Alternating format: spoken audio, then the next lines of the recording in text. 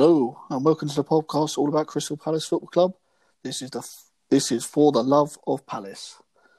Wow, that was terrible. See, that's not. I'll say you can do it again, but I can't be bothered. Just leave that one in. First time's a charm, and that was terrible. How you doing, Chris? You okay? Yeah, I'm good, man. How are you? Yeah, very well, very well. So today's one's got three different topics to run down. There's the next Palace manager, the transfer strategy of what we could go and who we'd like to sign, and the contracts of Palace players. So where would you like to start today? Should we start with the contracts, Mark? Let's get this. Get the contracts out of the way. Yeah. I've got a feeling you just want to get rid of everyone. Well, most of them are on the list, to be honest.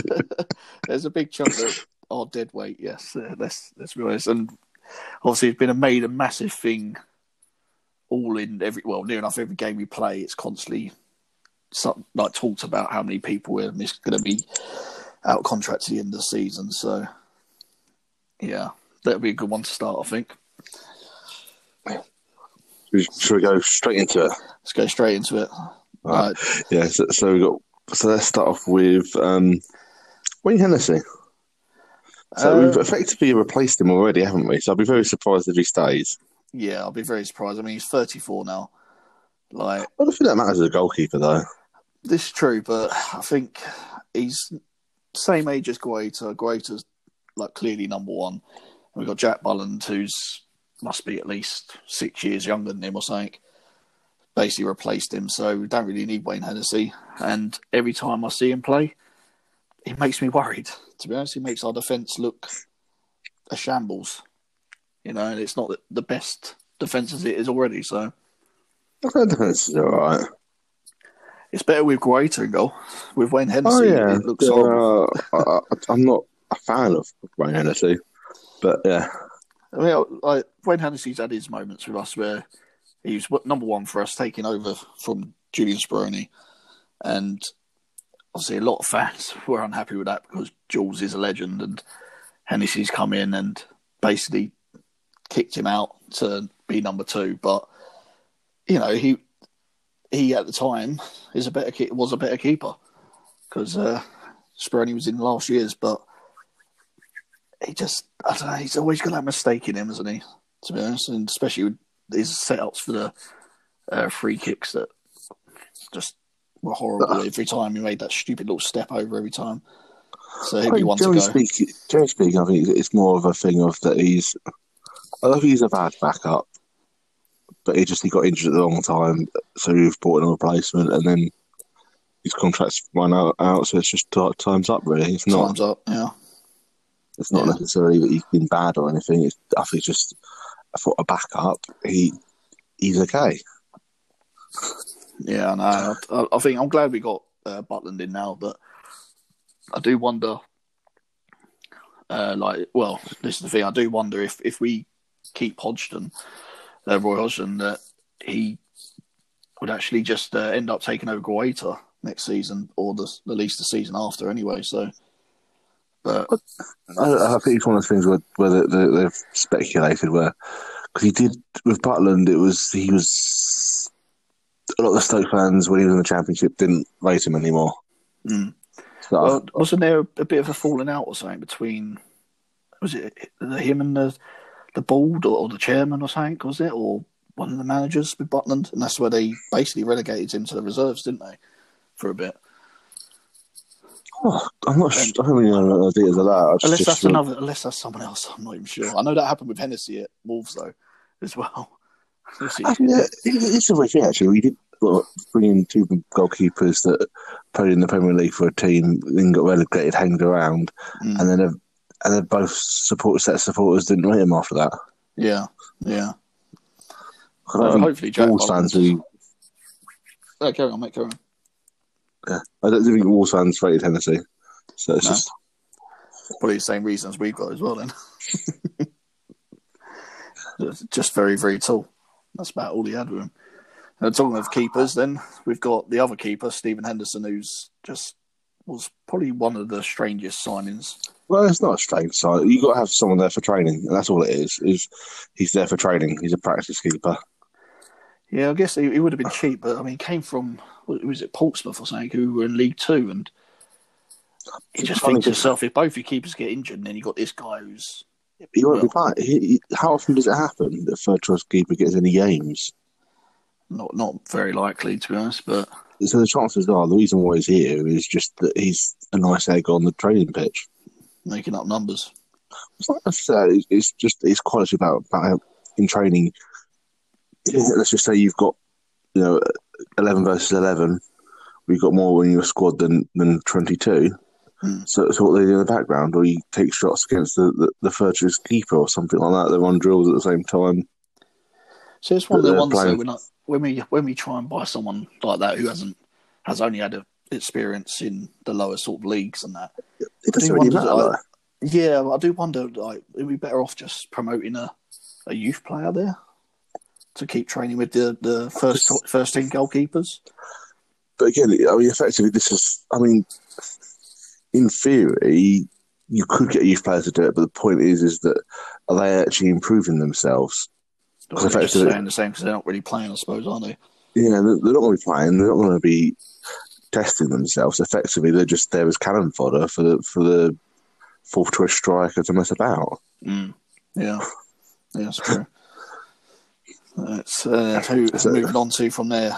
Do we go by defenders next, or pretty much all defenders really. A lot of them are, yeah.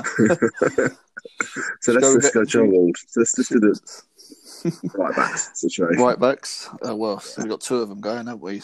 Like, I think it'd be nice to see Joel Ward stay. I think give him another year or like another year contract to add on to it because he's been a brilliant servant for us. He's been there nearly coming up to 10 years, I think, isn't it? Next season. Yes. Yeah. So he was signed in 2012. Yeah. So next season be his 10th year with us, and he's played a lot of games for us. And he's still only 30 as well. He's not actually that old. Yeah. So he could do it for another couple of years. Yeah. And he's been our first choice right back this year. Like, I don't know, it's been a bit of a shared one, isn't it? Well, Nathaniel Collins come in as well this year, and he's been injured a lot.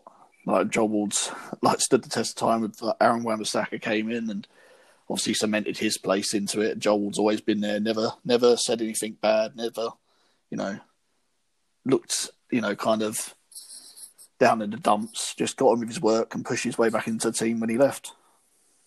And he's been a brilliant servant for us. So I'd like to give him another year or see what we go or if we buy anyone in. This is the thing. I can't see us buying another right back because effectively we've got 3. Yeah. At the moment, and we still don't know what's happening with Ferguson or how well his knees going to be holding up. Or effectively, they're saying at the moment that he's in training and they want him to play in the under-23s for a little while just to get his fitness back up. Yeah. So we could possibly see him towards the end of the season. We should do, yeah. He should be involved. Yeah. And the thing is, from a personal point of view, the way that I would look at it is I'd try to renew Klein and Ward so that Ward can cover a left back if needs be. Yeah. And then I'd then look to loan out Ferguson. Loan out him just to get the fitness back up or more just experience? Experience, just the fact is he'll be going from playing in the Championship, season before. Yeah. I mean, he's almost had a year out, almost. Yeah. If you look at it from that point of view. He needs to sort of get back on the saddle, so to speak, just to get him some minutes. Get him minutes into his body, into his legs. Right. And that's the thing with knee injuries, I suppose you never know how well it's going to take us either. Like, completely destroy everything, but I don't know about that yet. Through. He's still young. He's still young, but it depends how serious it is to have nearly a year out. Well, over a year out. No, they're separate injuries. Oh, it's separate injuries, right? Okay. Yeah, they're different parts of the body as well. I think one was one knee, the other one was the other leg or something. Oh, right. So I thought it was the same injury. No, I think he I think they were talking about him coming back in like October or something, and something else And happened. something else happened, right? Okay.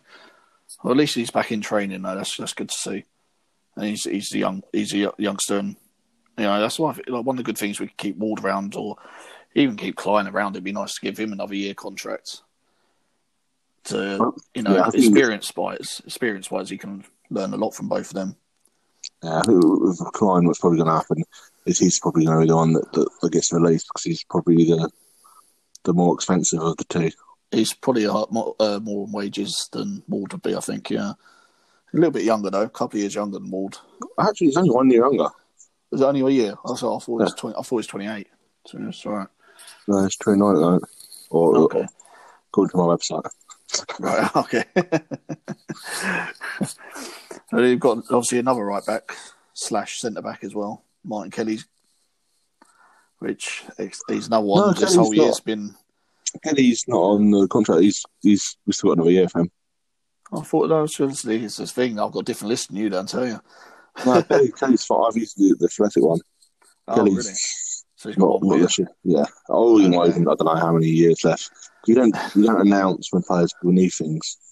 Yeah, that's true. I think the ones I only realised that Mitchell signed a contract was today when I was looking through the stuff. And then I looked for all the other things and I was like, oh, okay. Didn't realise. Well, the thing is, they knew about that he signed that way before they announced it. Because they said about it on the kind of the Athletic One article about a month before that, and he wasn't on the list of players that were running out of contract that year. Oh, really? Because I think it's one of the things where they do the deals, and often they don't announce it to anyone until the said players had a good game or something. Yeah, right. So they like to seem to wait. Just to make everyone worried for a bit, and then like, oh, by the way. I don't really get it, to be honest. I think I don't know. I don't know what it is, why that they choose to not announce when contracts are signed, and then so because I think Martin Kelly had a similar thing, and didn't McCarthy have one as well, where everyone thought his contract was up, and he had signed one like a year or two before or something. Yeah, McCarthy, I think that was a couple of years back. I think that was. Yeah. Everyone thought, oh, his contract's coming up, and then someone came back and said, oh no, he's renewed that. Yeah. It's silly. You'd think like you'd announce these things just for the fans, so then the fans know, But you've got to find it through, like trawling through the internet near enough. So here we go next. We got centre backs. Yes, we've got Sacco, Dan, and Cahill. Sacco, Dan, and Cahill. I mean, there's my kind of thing with Sacco is when he's absolutely on it, he's brilliant. He's clearly our best defender at the club. The problem is he gets on it and he gets injured. And then as soon as he comes back from injury, he's terrible. And obviously a lot of stuff's to do with match fitness and match sharpness and stuff. But by the time he can finally get that worked out, he's injured again. And he's on a hell of a lot of money. I don't think anyone who's getting renewed is getting the same contract that they had before. I think they're all going to be going down in wages, I think. Except for maybe Klein. You would hope so. You would definitely hope so. I mean, possibly Cahill, if he gets another contract, he might be on the same. Like, because he's actually proved his worth. Yeah, but the thing is, he's at that age, though, where he could just... the thing is with Sacco, even though he has injury problems, he's not actually that old. He's 30. Yeah. Whereas... That's the thing, yeah. Compared to the other two centre-backs, he's 3 years younger. So at the start of the season, Scott Dan was 33. At the start of the season, Cahill was 34. Yeah. So there is quite an age gap between them. Yeah. I'm surprised now because I always thought Sacco was a bit old. I know. See, I knew Sacco wasn't as old as them two. I knew that, but it's just I think he has a body like the same age as them. Though that's the thing. Like the amount of injuries he gets with whatever it is this time. Is it his leg? Is it knee still? I don't know. I don't worry you, Mark. But I mean, you were saying that, but last season he made 14 appearances. At the moment, Scott Dan this year's made 12 and Cahill's made 14. So it's not like he's. I know it's a full season against kind of got 10 games left. Yeah. But at the same time, it's not like it's the games that they've had this year that Cahill and Dan don't have problems like that. But Cahill, the injury was from last year anyway, wasn't it? So he missed a big chunk at the start of the season, try and get back in from the injury against. It was against Chelsea, I think, wasn't it? Yeah. Like, he completely hamstring just when he fell to the floor like he got shot. I mean, I didn't know what was happening at the time. He missed only 12 games the season before, so it's not like he's playing every game either. So I think that's part of the thing is that we need to get rid of a couple of these players just because. Yeah. No, I think with Scott Dan as well. I think Scott Dan, like, it's the same with Joel Ward, brilliant servant for us, and like when he came to us, I mean, he was top scorer for us for a little bit, wasn't he? For a centre back as well, he got something like 6 goals a season, and like, for a centre back, it's a good kind of what's the word? It's a good return, really. He's lethal in the back every time he gets up there. He's absolutely lethal in the back. Problem is now he's got no pace at all. Like, he had no pace. He never had pace to start with, but like this season, it's clearly told. And I do worry when we play Dan and Cahill together. It shows our weakness. We definitely can't play a high line because if we play a high line against someone who's fast, we'd be destroyed. Yeah, And then if we play a deep line, then it's just we're letting the pressure get onto us, and that's one of the problems we got. We're letting them come onto us, and luckily we've been quite good at blocking a lot of shots this season. So I think Scott Dan will be gone, honestly. Cahill, I think we should give another year at least too. He's proved this year, like you can hear him on the pitch. He's shouting constantly at the players. He's trying to rally troops as well. With him, I'll see how he is in the last 5 games or something. Just 'cause I'm a bit nervous that that next season will be the season where he just doesn't. At 35, the same sort of thing. Yeah, it's kind of like that. That would be it, I do think next year we can't go much further than next year with him, but I do think to have it because otherwise we're going to have a whole new backline, in there, which is not cheap. Obviously, the market nowadays to try and get 3 or 4 players in is, it's quite a hard task, and to get a whole backline and then the other problems we got to sort out as well. It's going to be a lot. There should be a lot available, effectively, because no one's. We'll go into that in the next part. Yeah.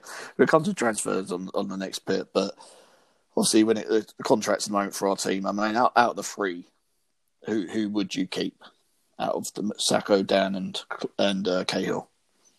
Yeah, I'd probably prefer Cahill to stay out of the 3, but ultimately, if they all got released, wouldn't be in the world to you, sort of thing. Yeah, I guess because effectively you got ISA, and then you've got Kelly as a backup, and then you want to sign two centre backs, then or something similar. This thing with Kelly though as well, it's whether he's going to be fit. I don't even know why he's out at the moment. Like, just hasn't been able to get into the team. He's been around though. He's been in training. I think he's played a couple of games in the reserves. So it's not like he's not done anything. Just lack of being able to get onto the squad or something. Then. Yeah, has he not been on the bench, or has he? A couple of times, not a lot though. A couple of times, I haven't seen him out. So that's why I just assumed he was injured.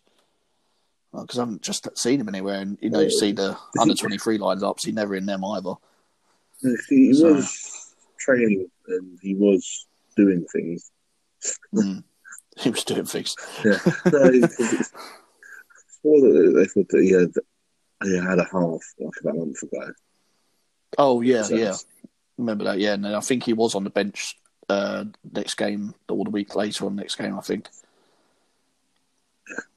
I think so anyway. But yeah, I think my thoughts on that though, I think like if Kelly's fit, then that's fine. But out of the 3, keep Cahill. Sacco can go. He annoys me far more than any player should. He makes too like. He actually makes a mistake though. That's the funny thing.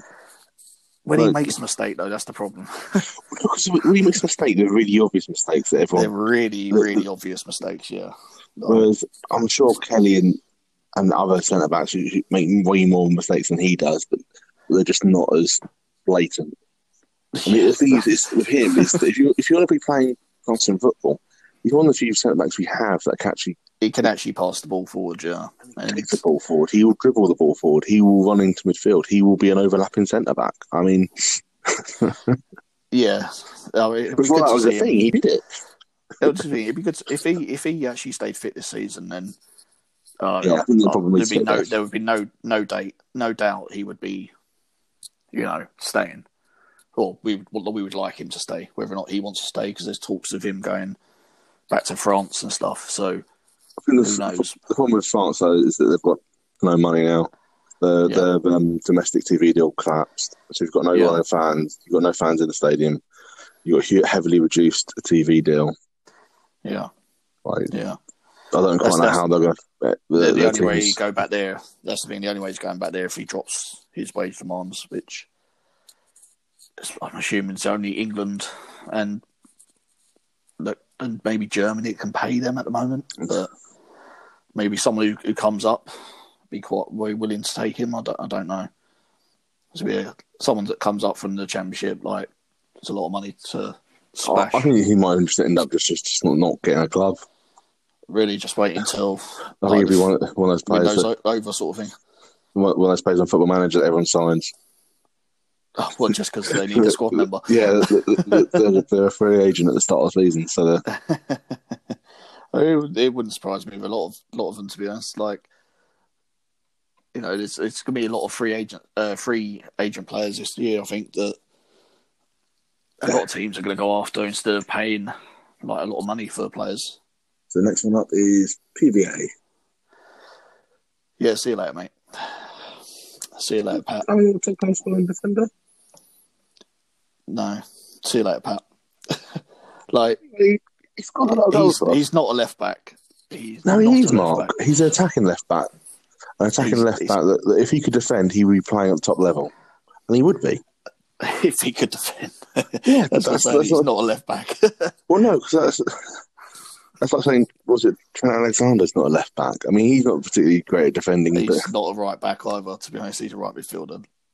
Trent, but that's the point, though, is that he is a player that will get one-on-one with the goalkeeper. How many other players? So take out our wingers. Who else would get one-on-one with the goalkeeper? Take out the wingers. Like we can Zaha as a winger. Yeah. Well, yeah. So who else would get one-on-one with the goalkeeper? So a player that can play out wide. So take out all the other wide players. You can. Not a lot, to be honest. There isn't a lot of players there. But he does it multiple times a season. Yeah. I mean, it's ridiculous how often he ends up one-on-one with the goalkeeper, considering he's supposed to be a left back. See, it's the thing with Van Aanholt. I think if we did try it once, didn't we, in a couple of games back when it was Mitchell and Van Aanholt in front. You can't play him as a left midfielder because effectively it means he's no longer taking the defenders by surprise by making silly runs. Yeah. He becomes pedestrian if you do that. He's not... Because that's all he's got, is that he makes runs when players... No one's expecting a left back. No one's expecting PVA to do what PVA does when it comes down to roaming into the centre of midfield, the centre of defence. No one's expecting him to carry on those runs because he'll push you way up. No one really does that. I can't think of another player that really... Well, in our team, no. No, just generally. Or just in general, right. Because say in our team, there's not a lot. I mean, the problem is I find with Van Aanholt is... we've noticed in the last couple of games, he's actually done quite well, and he's actually clearly worked on his defending. He's actually looked like he's worked on his defending, but the problem is... It's not that he can't defend, it's not his focus. Ultimately, the manager chooses to have him in an attacking role, which means that the manager then should also then be looking to find someone to cover for him. And the biggest problem is that at the moment, with a 4-4-2, he has no cover. Because based when we were playing 4-3-3, a centre midfielder would go in and cover his position. Yeah. And at the Yeah, because moment, Izzy putting Izzy, if Van Aanholt's going to run, Izzy's not going to be able to no, cover because we want Izzy it up there. wouldn't in a 4-3-3. It wouldn't be the person in Ezzy's position. It would No, be no, more sorry, it's likely a to be 4-4-2. Luca I mean, or MacArthur, or it would be one of the other players. It would be a centre midfielder that would cover him, not a wide player. yeah, no, I mean as if 4-4-2. That's what I'm saying because we're playing Izzy on the left hand side, Yeah, but you need Izzy up there. we need him to Go link with forward him. for There's us. no point of him going Link up forward there if, with it, exactly. if he's got no one to link with. The only problem with that though is I've noticed it a few games now. Obviously, bombing up and down a wing all game. It's tiresome. But I've seen so many games where he's gone up there and then he's lost the ball and he's jogging back when they're attacking there. He's attacking, and he's just jogging. It's like But you've Mark, got to have you the same can't. desire to get back as well. Like No, if you're the one that's lost it. But effectively, in those situations, is that he needs other people to be covering him. Yeah. But But effectively, that's the thing. We did loads of saying that we did try the Mitchell and PBA, and like I said, it doesn't work because the defenders expect him to do that. But I did think to myself that might work a couple of times. Put him on the left wing because he's so attacking it. He's good with his feet with the ball. but he's not. just Though, he doesn't. He doesn't work. carry the ball.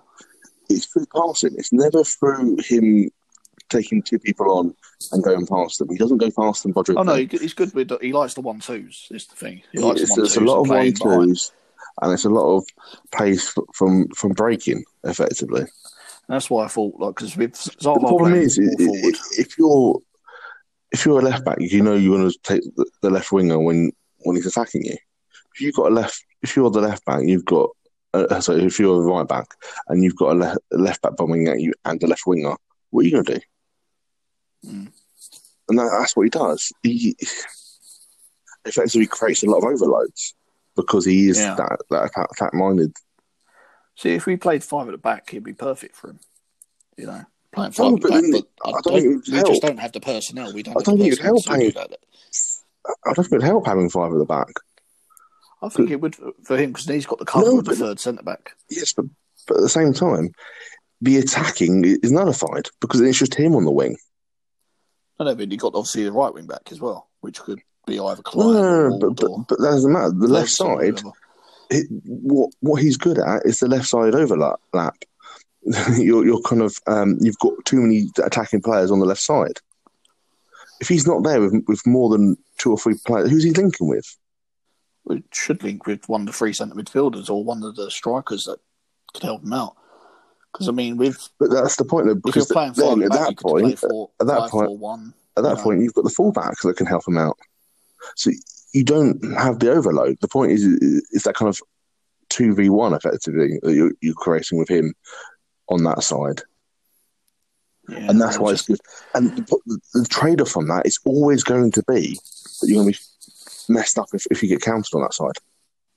It's always the count. There's no way of not being bad defensively on that one side if he's going to bomb forward. Yeah, I think we just need a defender that can actually defend though. Like if we're going to get, I mean, you're obviously on the want to keep him. I think he's on a lot of money as well. He was on another one in Sam Allardyce signings that were for a lot of money. But at the same time, I just feel like that. When it comes down to going forwards, I don't know. In all honesty, I think at the moment we've got, if that backup left back that the name escapes me is half decent, then it's worth saving the money. As far as I'm concerned, Reece Hannon, yeah, the one we got from West Ham, yeah. So if he's any good, then it might be worth doing that. It might be worth keeping Ward around because then Ward could be the backup left back. Yeah, effectively, and then you save his wages for someone else.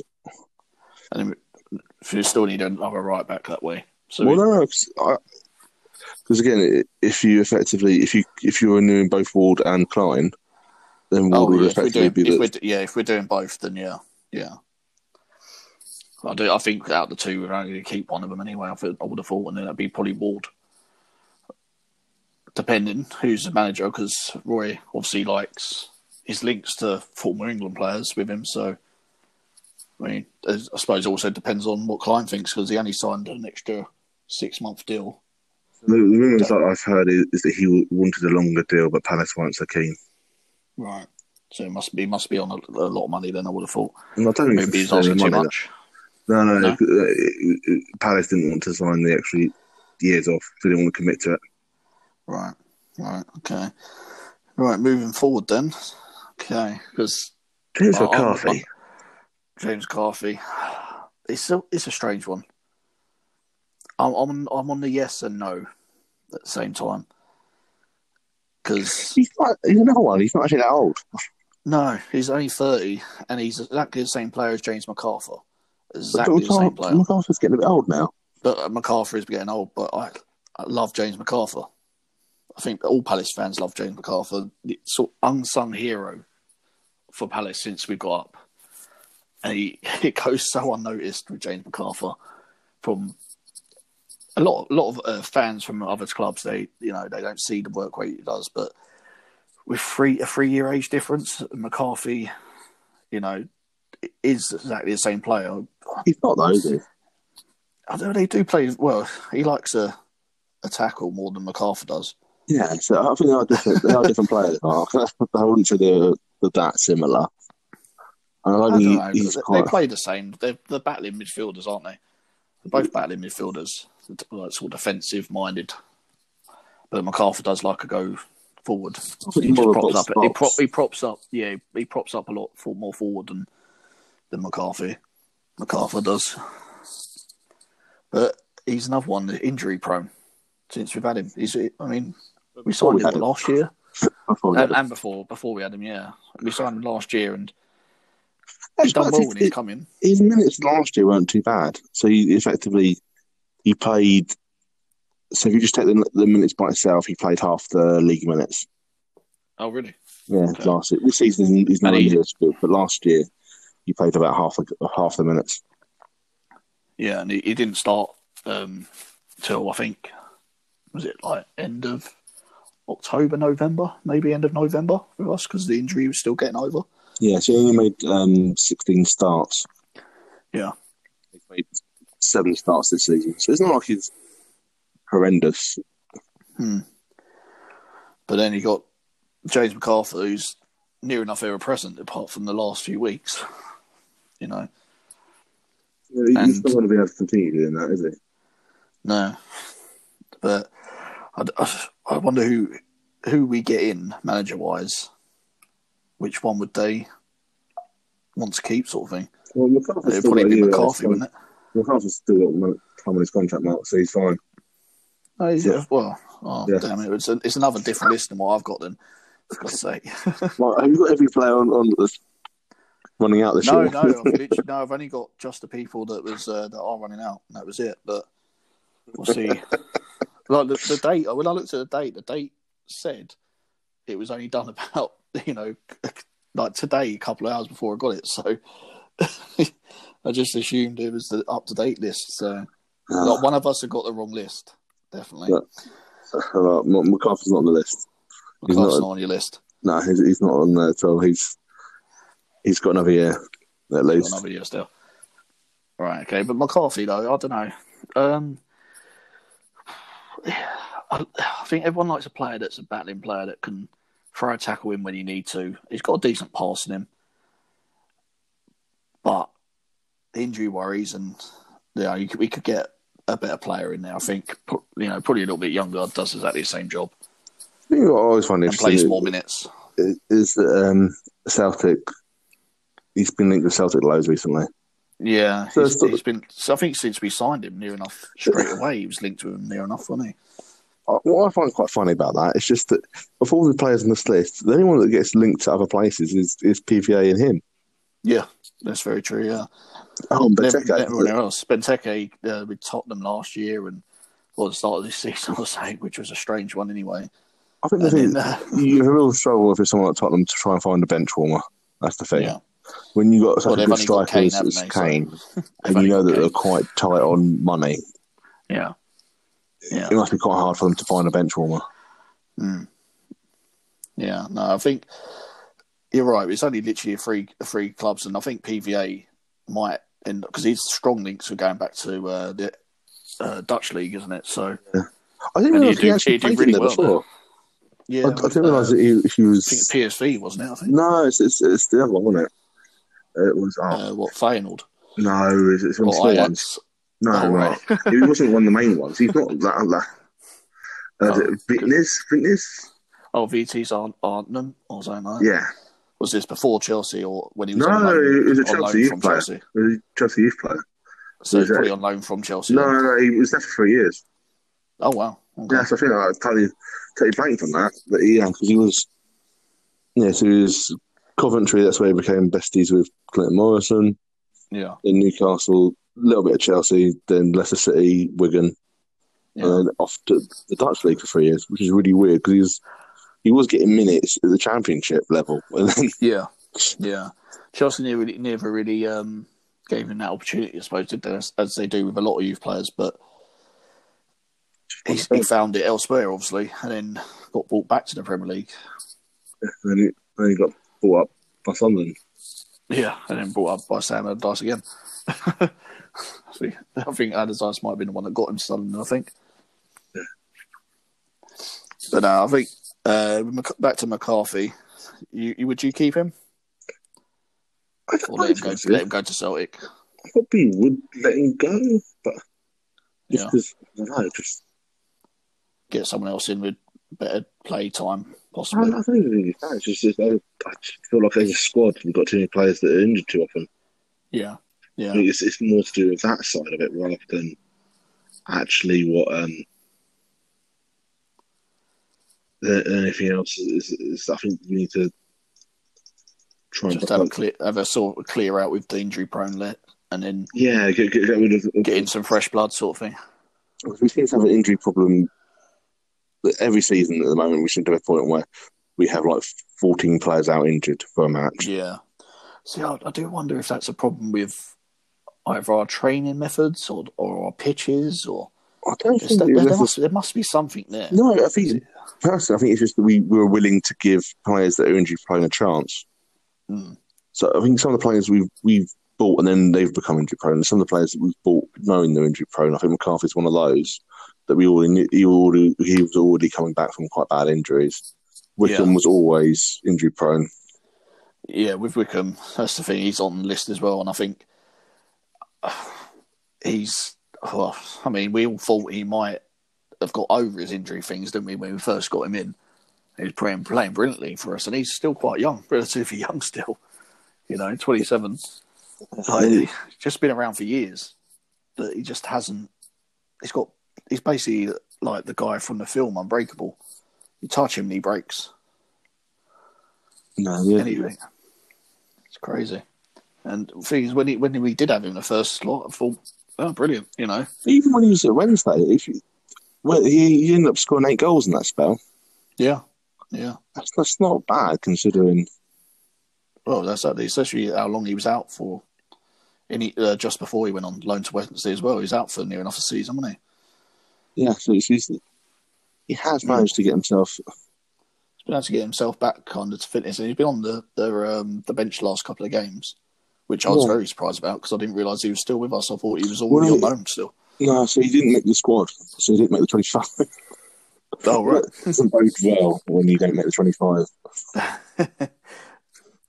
Probably just assumed he was going to be injured till January anyway, wasn't it? That's what probably happened. No, I think they were hoping to get him on loan somewhere, but it just never materialised. Yeah, I got a feeling that they couldn't find anyone. Yeah, so he'd be one I think we need to get rid of. Just even for himself, really, to get himself trying to revive his career in the Championship somewhere. If he can get somewhere, because I do think he's a good player. It's just we can't keep letting him be on the the ward table, the doctor's table all the time. The money probably would be getting. So we've got Jeff Schlupp. Is he on your list? No, he's not. Where are you getting your list from, Mark? I think it's like I don't know. My list is now. I transferred it all onto my Word document. So yeah, I can't remember which the website was, but it was the first website to come up. Okay, no, yes. So the So the next one up is Townsend. So I think we need to keep Townsend. Like, I don't know though. I don't feel like I think he's with Townsend. The only thing he's really lost is his ability to sprint past the player. He's got the touch, he's got the cross, he's got the shot. You know, I think to be honest, I like Townsend. I think as a player for us, he's brilliant for us. He can, run with the ball, like keep hold of the ball and pass the ball forward. But it's just going round the players is the lack of. I liked him, but I just don't think that I don't know. Just it feels like the last 2 seasons he's not been. It's been a dip, and he's not been as good as what he was before. I think he's our highest assister this year, if I'm right. Yeah, so he's got 4 crosses in. So he's got four assists, sort of thing. Yeah. But I don't think necessarily that's a reason that just to keep him because he's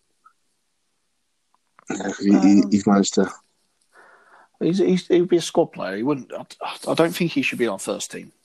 But as much as he is, but the problem is we haven't got the depth to put anyone else on the wing. So we kind of have to put him in there. But as a squad player, I think he'd be brilliant for us. And he's got the quality still for us. And even if it's another 2-year contract, just a 2-year contract, he isn't going to stay past in 2 years. I would have thought anyway. Because he'd be in his 30s by then. So yeah, I just feel like the drop off has been so much that we try and I don't know. Not offer him a huge amount of money, and if he goes elsewhere, kind of thing. So you think we offer him a certain amount of terms that he's like maybe half his wage of what he's got in? If he doesn't want it, then see you later, sort of thing. I think so. I mean, this is the thing with a lot of these players is effectively I think you want to, if we're going to renew them, we're going to try and get them to drop their wages a bit. Yeah, I think we need to as well. That's the thing.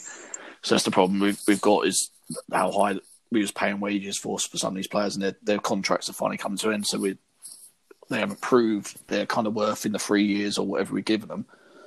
But I do think with Townsend, he's kind of proved his worth to us. But he's still going to have to drop the contract where he would have been on anyway. Because he's not getting any younger. He's not getting put about as much as he was before. So it'd be a shame if we did just let him go, I think. Because him and Wilf do like to seem to play together as well. And we haven't got many other wingers in the club.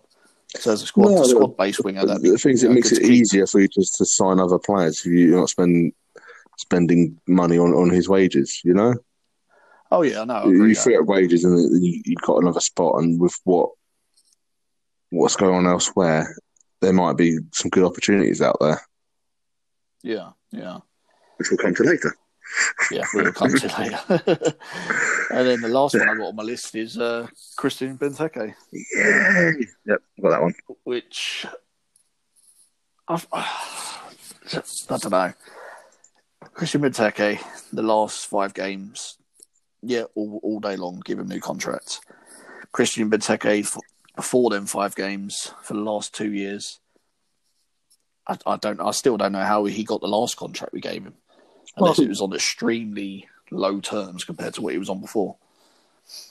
I'm not sure necessarily. I think it might have just been an extension. But the thing is with this is that with strikers more than anywhere else, it's so expensive to replace them. For the striker as well. Yeah. And this is one of the ones where we just push it down. We push the can down for another year and just try and get him to renew at similar terms or lesser terms. And then that way it's one less person you have to try and find this year. Yeah.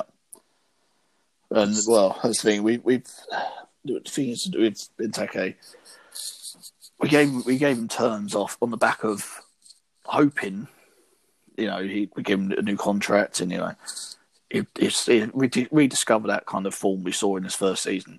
And it didn't happen. He won't be that, though. That's the thing. Ultimately, it doesn't matter. He's not going to be the Benteke from 5 years ago. It's all about the Benteke now. The Benteke now can hold on to his place at the moment.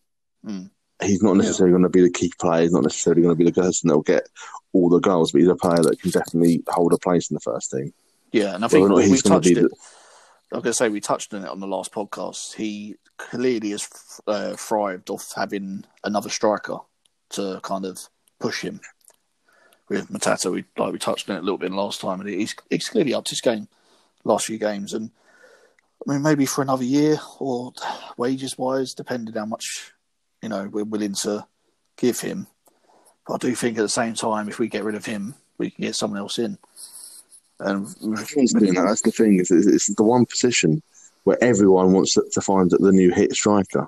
Yeah, everyone's going for. Everyone needs a new striker. Yeah, it doesn't matter how good or bad you're doing. Everyone wants a new striker. Yeah, and this is the thing that effectively, with us trying to strengthen everywhere else, or need to find players in every other position almost to replace who's leaving. Yeah. I think this might be the one where you kind of think, actually, you know what, let's try and push it on one more year. Push it one more year and just keep them in there because, I mean, effectively, we're near enough changing a first 11's worth of players from the players that are leaving and players we want to get in. Yeah, it's crazy. It's a lot of people. There's a lot of people. It is, but then you look at the minutes that they're playing. Like, so of the players that we're looking at, wait a second, just 1, 2, 3, 4, 5. Only 6 of them played more than 20 games last season. Wow. It's not like the players you're one of them's already been replaced in Hennessy. Yeah. So it's not like, actually, no, I've missed another one, actually, so it's 7. There's 7 then. Yeah. There's 7 that played more than 20 games. So it's not like the players you're replacing. And technically, you could say we've replaced.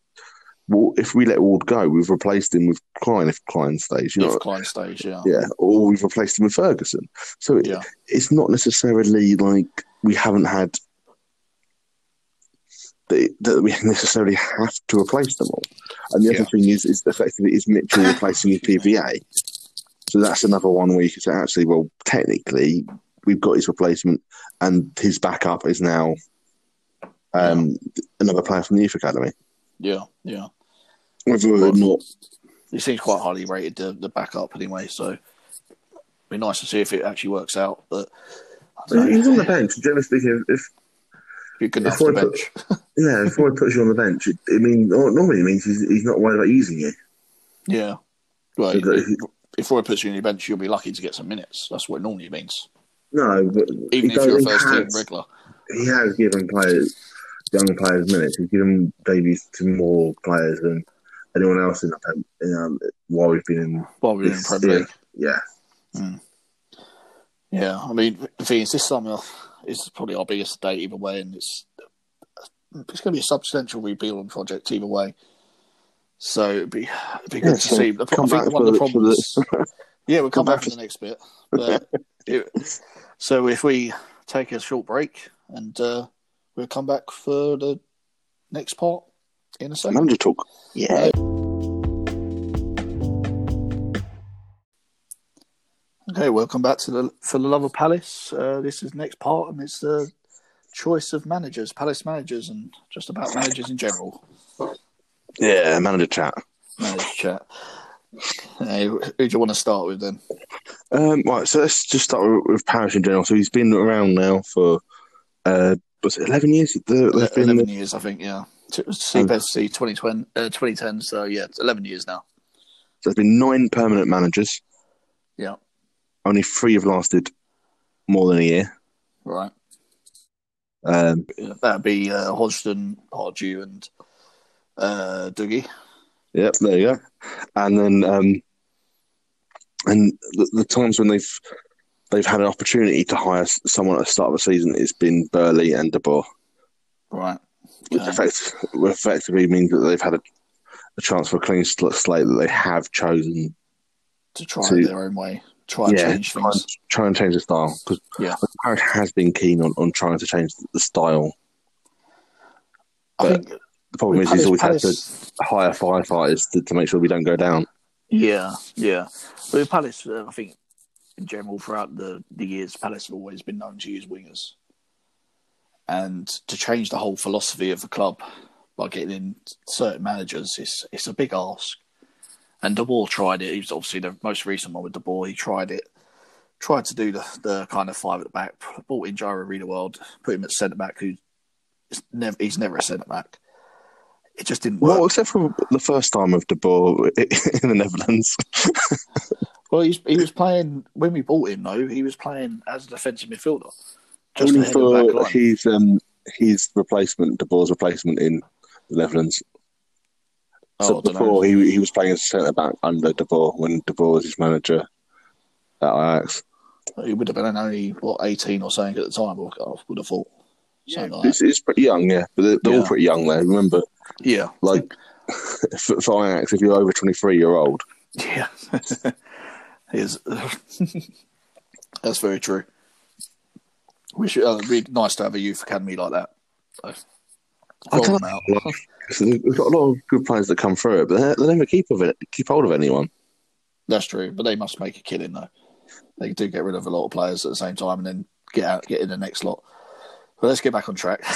We'll get away from going through Ajax. Right, so we start off with your favourite. Who's your favourite? Who do you want? Well, since we've been in the Premier League or under CPFC? Who's your favourite, as in like the person you want to take over? To succeed Roy, because a lot of people must know by now I'm not a massive fan of Roy, so, and we get constantly commentators telling us that his contract's up in the summer. So I've been thinking about it for a while, and to be honest, there's only two clear choices I think that are possible likely that might get it, and that's Eddie Howe possibly. Even though I'm not sure if I want him there, mainly for the reason he turned us down before to go join Burnley. And that kind of pissed me off a bit then. But then Sean Dyche is the other one. But the problem is with Sean Dyche, compensation. We'd have to pay a decent sum probably for him, unless his contract's up as well. I'm not sure. Well, let's start with Eddie Howe. So effectively, he for a long time, effectively, and he did get them up the divisions. Or they had a lot of money to get them out of the Championship. They bought their way up the table, basically, up the leagues. Which not a lot of people say. I'm not sure that's necessarily fair for some of the leagues. It's definitely fair for the Championship. I'm not sure it's so fair for when they were... I'm not sure when when the takeover happened was in League One, I think it was. Yeah. When they got all the money, yeah. But yeah, Eddie Howe, he plays that attractive football we all want. I'm not sure I want it. But, it's the thing, it worked for Bournemouth for 3 years, 4 years, was it? There's so much money, and the thing of it is... he would be one of the managers come in that would need to have a blank checkbook, I think, to have that style of play. Which we're in the best position right now to have that, since we need to get a whole new team in anyway, so... The players we've got at the moment are not necessarily the players that he would need, Yeah. And if this is kind of where I'm kind of leaning towards having someone like Sean Dyche, because he's stable, kind of he's what he's done at Burnley has been fantastic. Defensive wise, they're a solid unit, and they do have the opportunity to go forward. And but he'll take over his rigid 4-4-2. He loves, effectively. So the style of play will be very similar. Yeah. And effectively, it would be... he does a bit more of the centre-backs and stuff, but he is going to be a very similar kind of style of play. But also, I think with him, Burnley recently had the takeover, and a big part of that takeover was him. Yeah. The new ownership like him.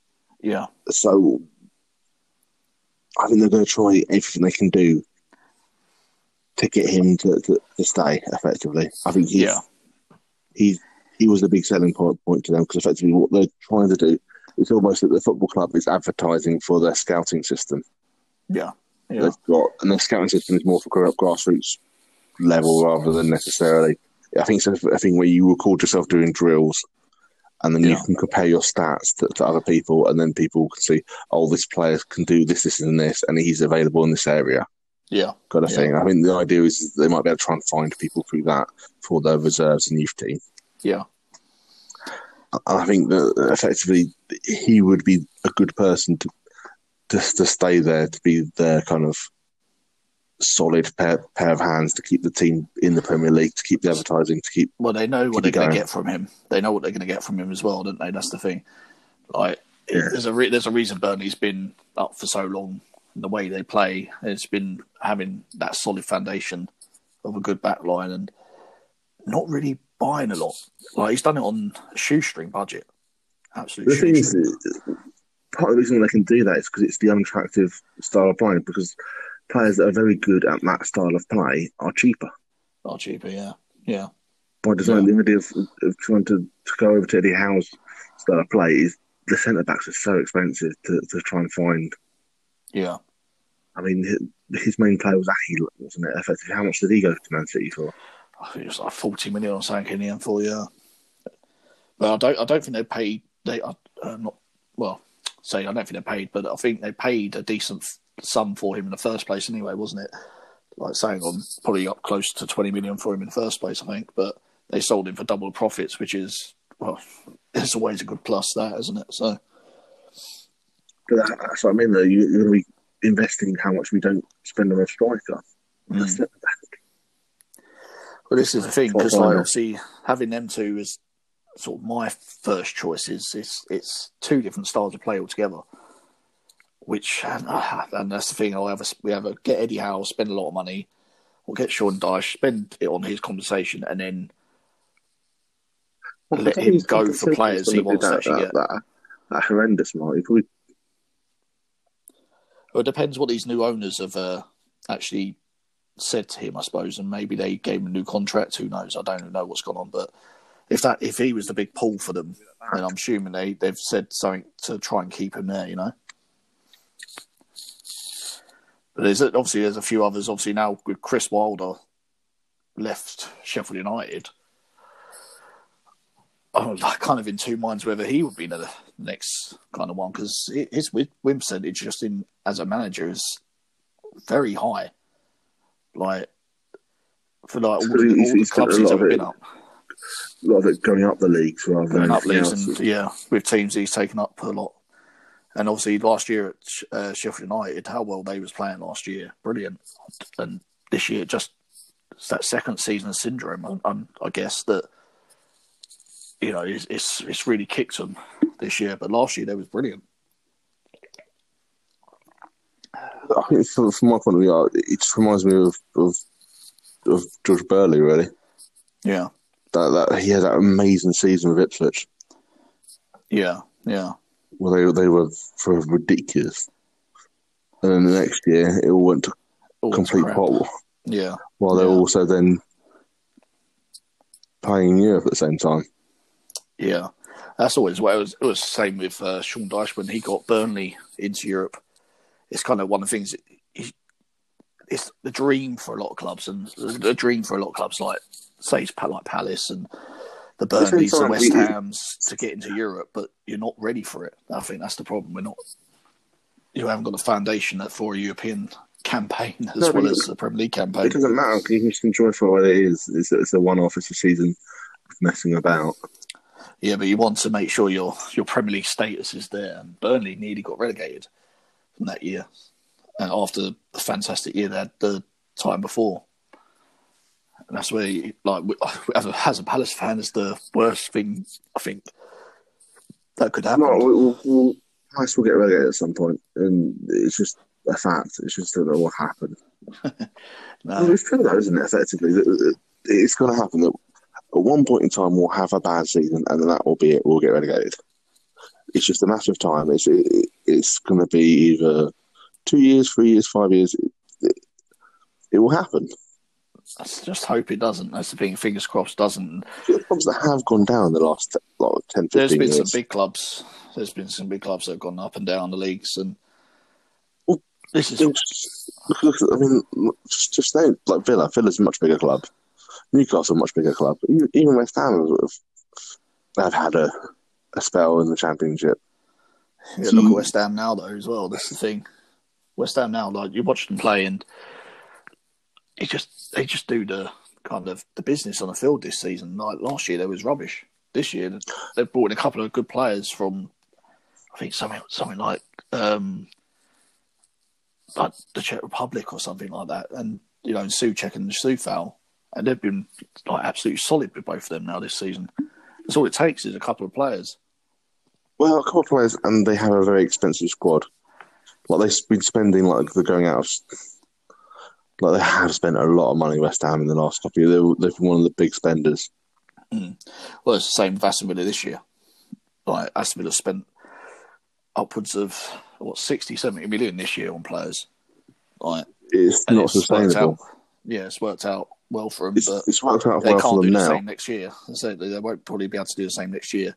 Not about selling players. I think that's going to be the same with a lot of these clubs are really pushing themselves. Yeah, and we'll come to that in the next part, actually. If it comes to the transfers. He's not. But I think also though, but also with obviously the manager talk is who we want next in. If I think the big pull is having whoever we get is if Zaha's there as well. I think it could be a big pull of who we have. Because obviously everyone wants to work with Wilf. Like there's no doubt he's our main prospect, or not prospect, our top guy, in our team. And whoever we get in next needs to be ready to either have to fight off competitors, like I've heard talks of AC Milan and in the last week or so, or actually sit down with him and say, I want you to do this, and all that. And I think that's who we need now. And I think the best way we'll probably want to play under would be Eddie Howe for that kind of, to give him more freedom to do that kind of, bit more play at his feet and let him run a bit more with the ball. Well, he's quite structured in his attack.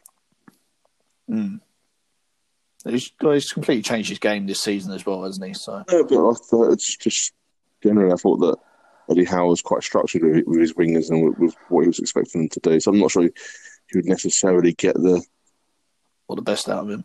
No, the best. I just mean I'm not sure saying that he'd have freedom and things. I don't. So you'd rather say to him, stay in that position and I don't know. I don't know what he would do, to be honest. But I'm just saying that I'm not sure. Thinking of Callum Wilson, how Callum Wilson played, if he wanted him as a striker, I mean, Wilson was plays up and down the pitch. But he's a real striker, though, isn't he? That's the thing. Zaha's not. Yeah. He's actually more a complete striker than Wilf is, yeah. But also, Wilf is more of a player that would roam. Yeah. The free roam kind of position, yeah. Yeah, and he'll end up doing things that you wouldn't necessarily plan for. Yeah. So this is my list of the managers of possibility of other things. Like I've written down obviously the list of who it would be nice to get, and obviously I put Scott Parker in there as well because if Fulham go down, I think the way Fulham play this year. So you want him if he doesn't succeed? Well, this is the problem though because we've got a better. I would say we've got a better team than Fulham anyway on paper. But Fulham even though half of them have gone so much. But Fulham, most of their team, I think they've got 5 loanees. They're not even from they bought them. I think half their squad or their first team squad that they put out from loans. So they've spent a lot of money on loan fees rather than buying the players in. Yeah, but that's just because of how part of that is the kind of odd situation that we're in currently, and kind of a knock on from COVID. Effectively, it's better to be getting these loan deals done because you're paying less cash. Millions, yeah. We're spending less cash on them effectively because you haven't got as much cash as you normally would. Yeah. And then the second thing is you don't know the future doesn't look that bright, so you don't want to be tied in with all these Premiership wages if you're not going to be in the Premiership next season. Yeah, of course. And the thing is, though, but he's finally gotten to the point of, after January, of actually playing together. And they play really good football for them. And they've been unlucky in a couple of their games this season, but you watch them play and they do play brilliant football. So I just think it'd be nice to have him as an option there, possibly. But and the thing that would worry me is that the year before in the Championship, there was quite a lot of harsh criticism about him, and one of the things that they were talking about a lot was that that he would keep the ball, his team would keep the ball for the sake of keeping the ball, and then never really create anything. Right. And it would be that they would win because the other team wouldn't have much of the ball, and then they would fluke it one attack and get the 1-0. Yeah. Right. Kind Okay. of thing, rather than necessarily. Almost like the way we're playing at the moment, anyway. Well, no, the opposite. It's like how Brighton's playing, and he might not necessarily. Well, no, not in terms of creating chances, but just you suffocate them by not giving them the ball. Now you can't really do that in the Premier League. I mean, that's what they're doing this season. But what I'm saying is, I don't know. So I didn't watch enough of Fulham last year to kind of comment on how they was playing. To be honest, I just see from this year from what they've got, but they've obviously upped their squad this year anyway. But they've gotten a lot of much better players than what they had in the Championship anyway, haven't they? So I just thought the way they play, I thought I might put him in there just to throw kind of a random one up there, you know. And he does kind of match a lot of this kind of criteria that Parish normally looks for. He is kind of English, and he would be looking to try and change the style of play. So it's not necessarily that he's not someone that we should be looking at. What about obscure kind of managers like that?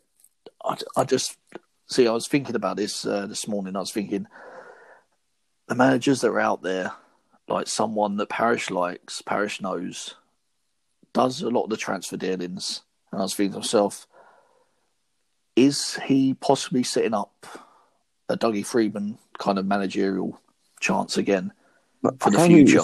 I don't think Freedman's skill set is managing. But that's what I'm saying. Is he trying to shape him for the future? No, maybe? I think that he's quite happy in the position that he's got, because effectively, if you listen to kind of what interviews and people talk about Freeman, often I think he did a really good interview with, I think they're called Back of the Nest now. Yeah. Where he was going through what happened with him and Delaney, effectively how he managed to sign Delaney. Right. And it's a really good story. It's just basically, it was this kind of, so Delaney was flying from London back to Ireland. He was just going to retire. Yeah. He had enough. Joaquin treated him pretty badly. Yeah. To the point where I think Joaquin even apologised about it in his book. Oh, really? Well, Joaquin apologising is a shock for everyone, I think. He wasn't. Let's just say that both of them didn't get on effectively, and so he just wanted to give up on football. He was just wanted a break from it all. Right. And Freeman, he was a free agent. I think he just got released. I'm not sure. Yeah, it was released from Ipswich, wasn't it? I think. Yeah, so if I remember rightly. Yeah, so they just tore up his contract, and effectively he was then about to fly out to Ireland and kind of knock it on the head for now. And Freeman then said, "Come meet me. We'll have a chat, sort of thing." Yeah, we'll have a chat, and then that then came. Oh, well, we're not far away from the training ground. Do you want to have a look? Just have a quick nose around. Yeah, then with some training kit. Do you want to buy? Go out there just have a little workout. It's fine. So we've got a gift to the gab, as they say, to chat something into. By the end of the day, I think he was signed. Yeah, that's the kind of the thing that he is. Yeah, he is a person that I think would be a person that would be good at signing players. Well, if you look at the players he did bring in while he was manager, like the Jednaks, the Balassis, the Delaney's. Like just our core group of getting up into the Premiership, was the players he brought in. While he was working with Parish, I mean, it's worth adding that Parish was involved in all of that as well. Yeah, yeah. He wasn't going rogue. This is why I think maybe Parish is kind of trying to mould him into becoming manager, or he's quite happy as director of football. To be honest, I think he's quite happy in the director of football. I can't speak for him, but I think. Just speaking, there's more job security. He's not moving around. Yeah, there's a lot of pros to be in that. I think if you wanted to be a manager, he would be a manager. Yeah, because he's got a very good skill set on one of the things he has done what he did at Forest and what he did at Bolton was he got rid of the wage bill and kept them in the divisions while he did it. Yeah, yeah, That he kind of cleared out all the deadwood, kind of stayed there, made sure that they were still around, and then when they had the money to go on, they then got rid of him. yeah, yeah. When they finally got the funds back up, sort of thing. So with Forest, he was under transfer ban, I think, the whole time he was there. Yeah, I think. And Bolton definitely, because that's when they was in their administrative years, I think, was it? Or was No, it just wasn't after that. they come out of it? They told him he had money, apparently. Oh, really? Oh, wow. Yeah, because they just come out of the Premiership. They were 1 year away from the Premiership. Oh, right. Okay. Cool. So, what about your thoughts of any other managers you thought of that possibly we may go for, or you would like to see any obscure ones or anything? So I think the one I'm curious about is Gerrard, actually. Oh, just won league at Rangers. Yeah, so I don't think it's likely. It might be worth just sending out a feeler just to see if you can have an interview. To see how well he interviews or something, maybe. Yeah. Well, it's more whether or not he wants to. He might want to stay there for a little while and win a couple more cups. But effectively, he's the one that has managed to break the iron grip of Celtic up there. Yeah, exactly. And he's been there, good 3 years or so now. Got him up the league and stuff. Obviously, with a lot of money at the same time. So, he's not got there,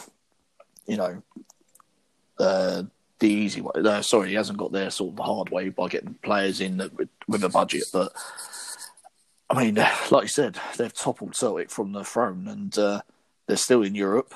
They're playing, in Europa League and stuff. The thing that makes me maybe a bit nervous about him is that he doesn't play. The vast majority of the games that Rangers play, they get playing against teams that are worse than them. Yeah. I mean, this is the problem we had with De Boer, effectively, where De Boer was very good at playing against teams that were worse than his team. Yeah. And effectively, if you look at his record in Europe for Ajax, it was very poor. Right. They would just go out on the group stage of tournaments quite a bit. They wouldn't push on and have a cup one in Europe. Yeah, right. And effectively with Palace, it's the same thing where effectively he's got to play against teams that are better than him or as good as him more than he'd play against teams that are worse than him. Yeah. And I think that's the thing that makes me a bit nervous. As much as I'd like to see him come through because he's done a good job at Rangers, it makes me nervous because it's a different type of job where effectively, more often than not, at Palace you'll be playing against teams better than you. Yeah, yeah. Whereas I think it's the opposite. If he has stayed another couple of years, and obviously with Liverpool's troubles at the moment and Jurgen Klopp not being happy and stuff like that, you'd think to yourself in the next couple of years they might even go for someone like Gerrard. But I do think to myself that he needs to probably go to a championship team or, a newly promoted Premiership team if they're struggling, just to see how well he can do. Because how well he's done at Rangers. If he stays there a couple more years, wins more trophies, wins the league and keeps Celtic at bay, then clearly he's got something about him. He's already done that effectively because the thing is that I think there's only one Champions League spot in the Scottish Premiership. So effectively, they're going to have so much more money than Celtic. Celtic are going to be in dire straits now because effectively they're used to having Champions League football. They're used to having that money. Used to the money coming in, yeah. So they've got to change their budget now, I think. Right.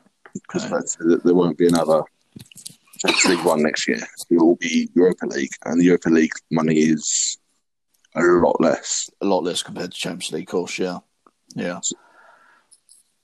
So, I mean, because obviously, it's the thing, people like our friends now, Chelsea fans, they've been saying, you should go for Lampard, It's like, he's not done anything. He's had a very good Chelsea team and not done much. One thing you can say about him that might be a good thing is that he has played with a lot. So he has managed a lot of young players and done well with young players.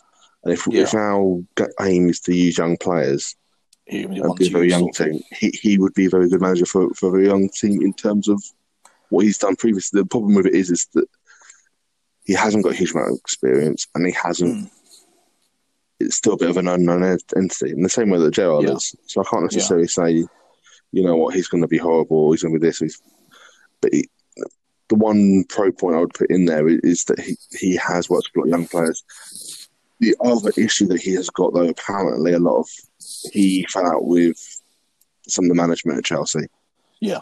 Yeah. We always get a loan player from Chelsea, so I'm not sure necessarily that means they will no longer be able to get a loan player from Chelsea. That kill us. Yeah. Yeah.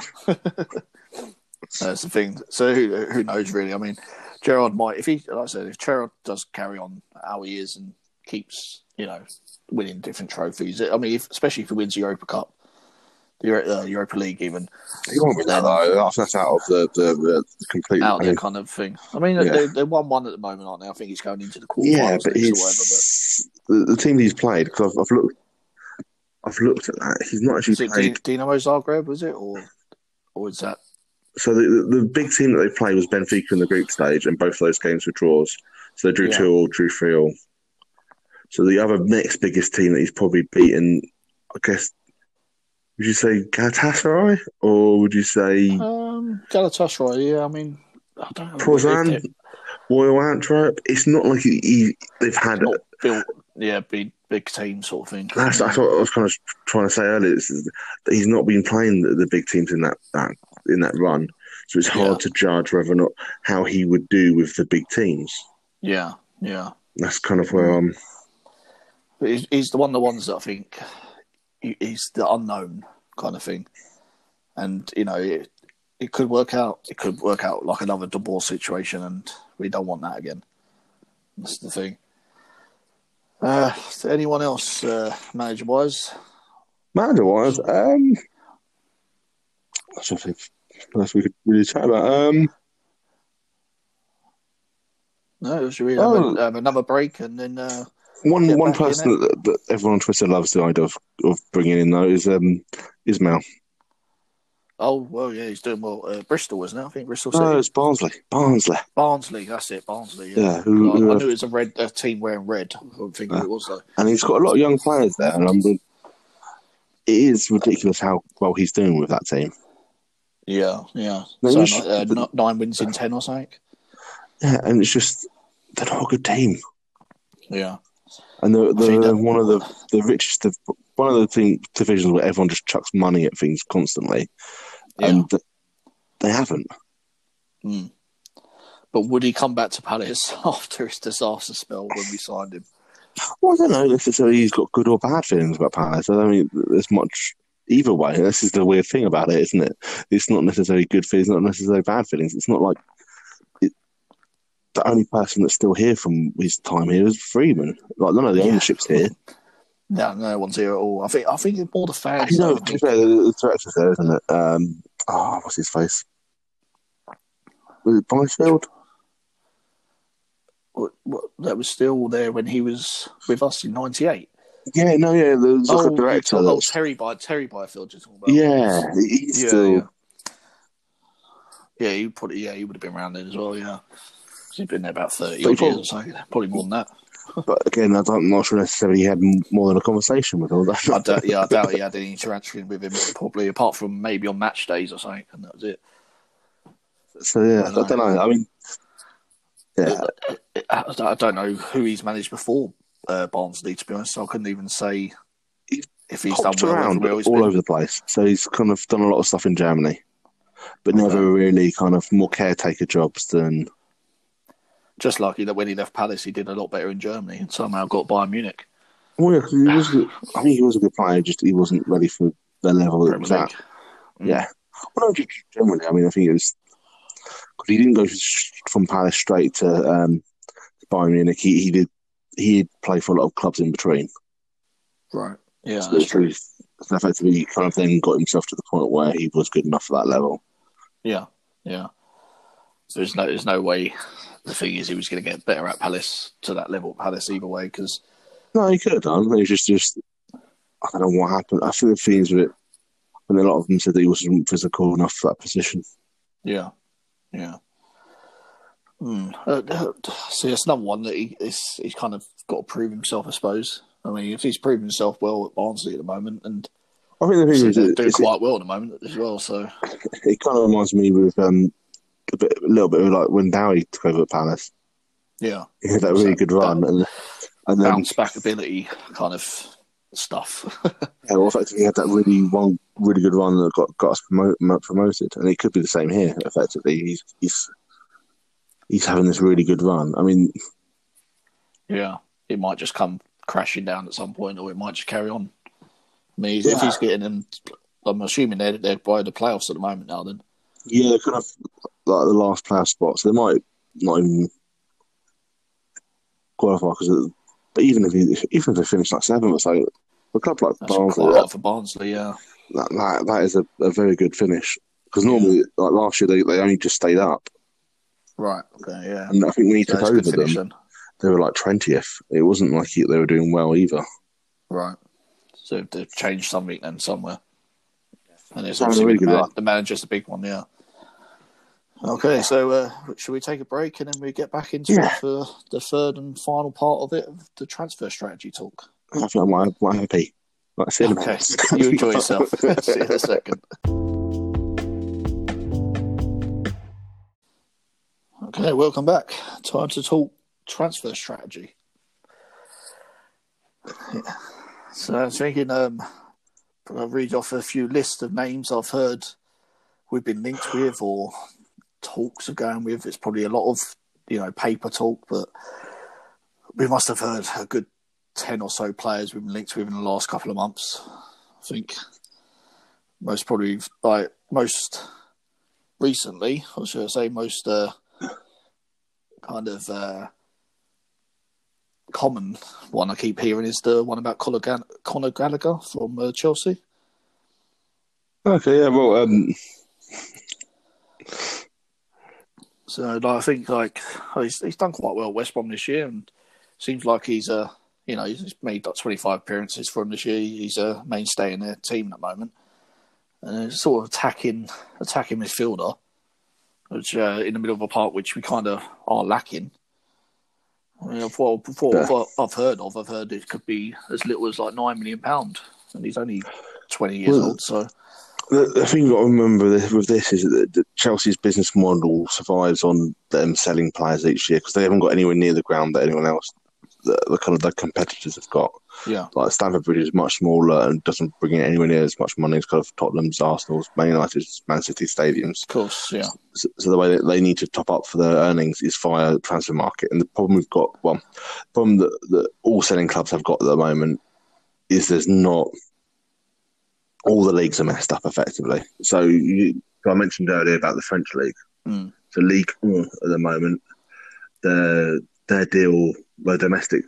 They had a massive domestic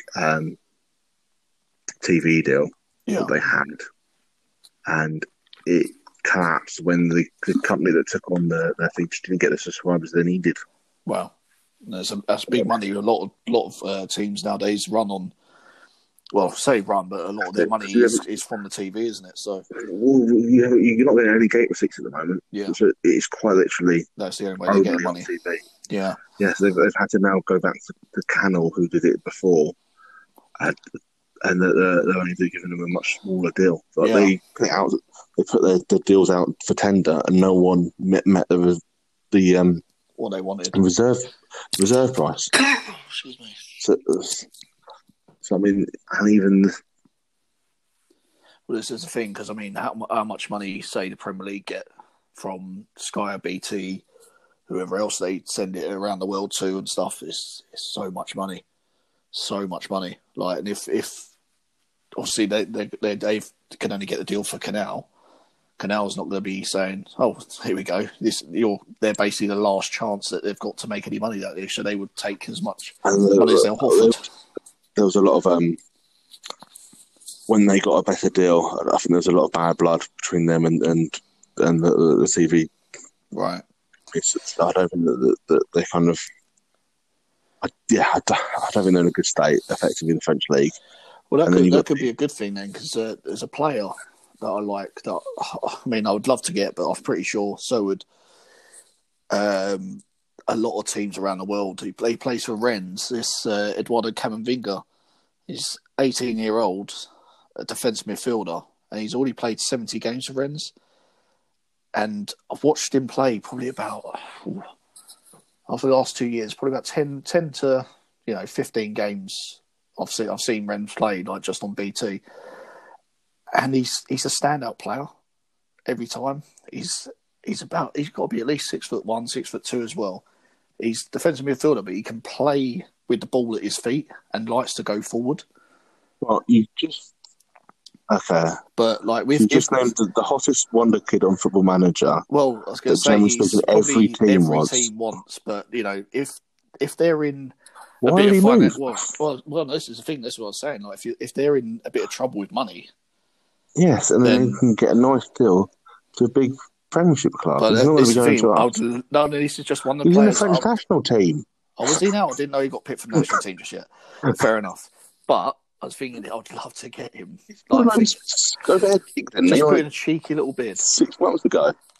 Well, I was thinking, put in a cheeky little bid, and if France are in a bit of the French league is a bit of trouble. Mark, I think we should go for Hangerland. I feel like that. Yeah, but imagine just putting a little cheeky bid. Maybe. I'll put a cheeky bid in for someone that's considered one of the top 3 talents in the world at the moment. Well, this is the thing. He's in one of the top youngsters in the world of football, which but why not? Plays for a team like on the quality of Rennes, who you never know. It's like non-league bidding for Messi. I mean, not quite. Not quite. We're not on the same stature. Well, no, but that's the thing, though, Mark. Look a bit silly.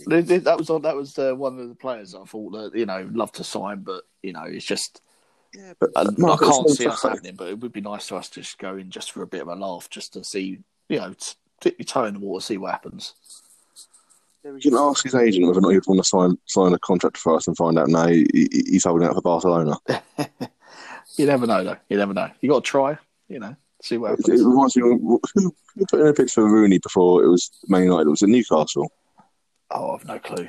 Before he signed for Man United, because Alex Ferguson said he would have kept Rooney at Everton for another year or two, but he had to move in because Newcastle were moving in. Was that? Oh, really? No, yeah, so that's one. We would be the Newcastle in all that. That would be the person who gets the big team to put their bid in. It's the thing, though. Like, obviously, we're going to have a lot of players out of contract this season, and we've got quite an aging squad. So I was thinking, youngster-wise, starts off quite well. Mark. But that's the thing. I didn't think we would ever probably get him anyway. But just to see, just to test the waters, just to see what happens. It'd be nice to just to go in for him, Just going for the hottest youngster around. Yeah, that isn't Mbappe, and that isn't Haaland, that isn't Sancho. He might as well be. You don't know, mate. You never know. Like, none of those players ended up playing for a bottom half Premiership team. They didn't get a chance. That's why Palace didn't go after him. But obviously, players that I think we could get, though. There's talks of us that we've been watching that. The guy that's on loan at Liverpool, that Kabak, the centre back. Apparently, we was watching him before he went to Liverpool, and if Liverpool don't exercise their option to buy, we could be actually going for him for like under £20 million. And I think as a young centre back, because I think he's 20 years old, 21 maybe. Okay. And we need centre backs, and from what I've seen, he looks like a decent player. He's still a bit rough around the edges and stuff, but. If we keep Cahill... So you think that we're going to spend around £20 million on a centre-back? I think we need to spend it on someone.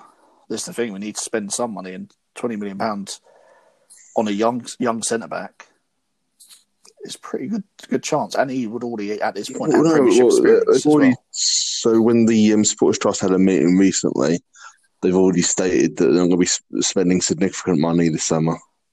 That we are spending. No, we're not. We're not. Yeah, so I think the idea of spending £20 million on one player when we need about 10 is not going to happen. It's not going to happen, no. Wow, okay. then this is the thing. Then it's going to be a lot of freebies. Then all we do. No, well, no, because we've got one. So one of the things that you can look at is the other markets. Because as I said, that a lot of the clubs around the world at the moment aren't doing particularly well. So the market is going to be depressed. Yeah. The value on players is going to be much less than it was 6 months ago, a year ago. Remember at the moment, so while we'll be in trouble, we're not going to be in anywhere near as much trouble as other teams. Yeah. We'll be getting players' wages off of our wages bill. Our wage bill will be significantly lower, definitely, than it was a year ago. Yeah. And effectively, what we've got to then to do is look at and bring in players. I think, to be honest, the other thing that's happened is Brexit's happened, and effectively it's changed the work permit rules. Yeah. And it means now, I've written an article about it recently, well, actually about a month ago. One of the things it means is that effectively we can now target players from South America. Right. It's possible now to sign players from before, like if you found a hot Colombian player that was lighting it up over there, chances are you wouldn't be able to get the work permit because he would need to be playing 60% of the matches for. I plucked 60% out of Finnair there, by the way.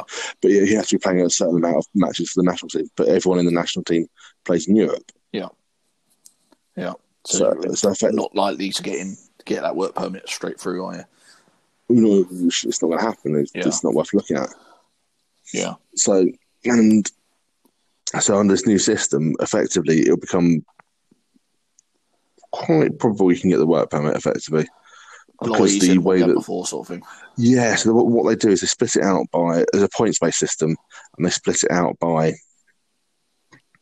a whole lot of different criteria. It's like things like how good your league you're playing in. Yeah. Where your team finishes in that league. What continental competition your team's playing in. Right. Where they finish in that. And then your minutes. So if you're playing a certain number of minutes in this competition, you'll get paid this. You'll get so many points if you. And the big thing for the South American teams is the Capital Libertadores, their equivalent of Champions League, gets the same rating as the Champions League. Right. So that means it's quite be a lot easier to sign players from South America, and effectively you're then now going to be competing with the other Premier League teams to find the best players in South. Yeah. This is the thing that we've got a lot of youngsters coming over from, say Brazil. Like we've had problems before. I think, is it Watford? They've got that Brazilian player, and it's taken them 2 years of him being out on loan somewhere for him to finally get the work permit, and for him to this season be finally with them.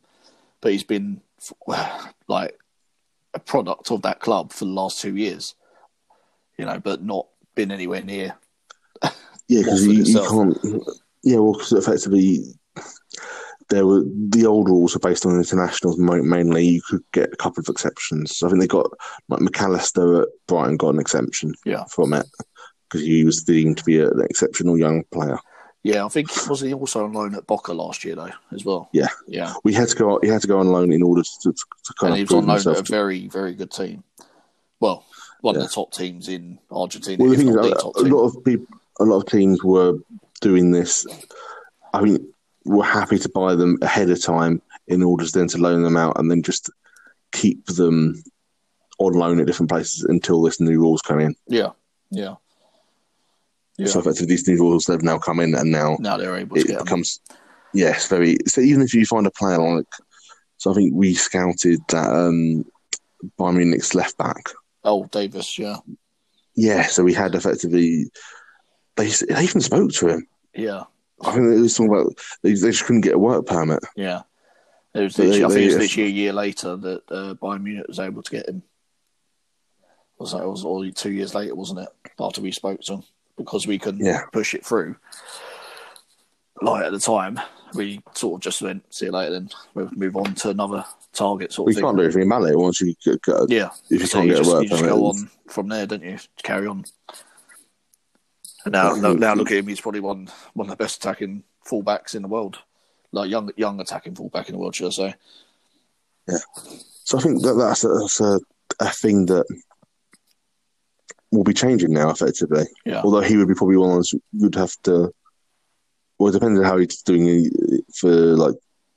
There is like a youth categories and things. So whether or not you're doing how you're doing for youth team, what kind of levels the youth team, what it's different. There's a different point system based on players that are under 21 yeah, or in the early 20s. So you can still get points from that yeah, in order to earn your place. But even if you don't, all you need to do is go on loan to a South American club that's in the Copa Libertadores, and that will get you enough points. yeah. I mean, have you heard of any players that we have been looking at in South America? No, but I don't necessarily expect to. I think that's the Right. until it happens. No, until they sign. I wasn't sure if you already had, like, you've seen something somewhere. Now the new rules have come in effect that we have been looking at someone, sort of thing. I think all the Premier League teams that are scouting South America quite a bit at the moment, because right. I think effectively it is the place where you can get a lot of bargains, you can get a lot of good players. Yeah, yeah. And there is there are a lot of players out there that could do well. Yeah. In and around the Premier League, especially in some of the positions that we're looking for. So, at the moment, like wingers, bit more flair sort of thing. Yeah. Yeah. So you should hopefully be able to get a couple of those kind of star players come through. I think, and also I think that one of the places that I think we should look at doing is even bringing in someone like Speroni to be a kind of person, because he came over to Dundee when he was quite young. Yeah. From Argentina, he's from Buenos Aires. Yeah. Originally, he came. So I think he came over to Dundee quite young. So I think have him sort of as our South American kind of consult in a way. So just as like a mentor kind of like them, sort of thing. Yeah. Talk to him as well. Kind of welcome to the club. Kind of help them out with kind of just settling in. Get settled. Yeah. It's probably quite a big culture shock compared to what football is like in other countries, kind of thing. And I think the thing is with these players, if we were looking to sign them, there'll be players that would be in and around the first team for a couple of years, and then yeah. I mean, you go from Brazilian barbecue and Brazilian steakhouses to Tasty Jerk and Morley's, basically. We've got the restaurant quarter in Croydon. That's nice. Yeah, the big. What's it called? Box Park. Yeah, there we go. There's like a restaurant called in Croydon, isn't there? I thought that was it. No, there's like there's like a more kind of market equivalent. Oh, okay. No, I don't know. Only if I go out to Croydon for Box Park now, because it's got loads of food places. Anyway, back to transfers. Who have you seen us linked with? Anyone? Who have you seen that possibly? I don't really listen to those kind of ones, really. No? No, I don't really pay attention until something actually happens. Right. So there's one for the Premier League, which I think it could be a good signing for us, especially after his last year was John Lundstrom, the Sheffield United player, and his contract's up in the summer at the end of June. So, I mean, this year, obviously, Sheffield United haven't played anywhere near compared to as well as what they did last year. But for a free transfer, I think he'd be a good player to have in as a squad player. You know, he could play up and down on the right, can play in the centre, create goals as well. He can. Hasn't had his best season, but nor has most of the Sheffield United players. You know, last year he was one of their top players, I thought. Though. Did he have an injury at the start of the season, or was he? I think there was something to do with contract, because he wanted to be on more money because they brought in that Sander Berg, and he thought he should be on the same money that he was on because he was actually playing and Berg wasn't playing. But Berg was on a lot more money or something. It was something on the lines of that, right? But yeah apparently he still hasn't signed the contract, but he's been put back into the team now. And but he's his contract's running out at the end of June, so be good to have as a squad player, and he could do the role to replace a lot of the midfielders that we do lose. like the McCarthy one, he could replace that. He's a little bit younger, 27. So Yeah, younger. no, I think McCarthy's 30 or something. So 3 years younger. So, but there's been a couple of others. Like I think back to Van Aanholt. I've heard that Leeds have been looking at him. Like Marcelo Bielsa have been looking out for a new left back, and I think Van Aanholt, if he wants to stay in the Premier League, I think he would jump at the chance of working with Leeds at the moment. How well they're playing. There are a lot of players that are very attacking as well, and so very attacking kind of team. Very attacking, but there's also a lot of running. Hell of a lot of running. Yeah, he would have to change his game up a little bit more and be up and down that touchline all game. There's been a few others that I've never heard of any of them. I've heard of Filip Juric or something. He's a Serbian player which we've been linked with, and he's a midfielder from Sassuolo or Sassuolo, however you want to pronounce their name. And with Milivojevic as well. I don't know if that's just the link has been linked because he's another Serbian to play with, his mate, essentially. But yeah, it's not been a lot that I've heard of that, that we have been linked with. Only a couple of players in the last couple of weeks, sort of thing. I think it could also just be, paper talk or the agent talk that they're trying to get them deals somewhere else. I don't think that players ever want to talk about their deals in there's normally just agents. That's agents probably just stirring up stuff just to get a new contract or to make other teams just aware. To remind people that there are players available. And we're quite a nice shorthand for he wants to live in London. Yeah. Well, the thing is with the Sassuolo manager as well, apparently his contract or he's very highly rated or something, and it's something to do with his contract. And I think the reason he's been linked, like the player's been linked with us, is the fact that we're unsure where we're going with the manager, like with manager situations. So I think they've put two and two together. Palace need a manager.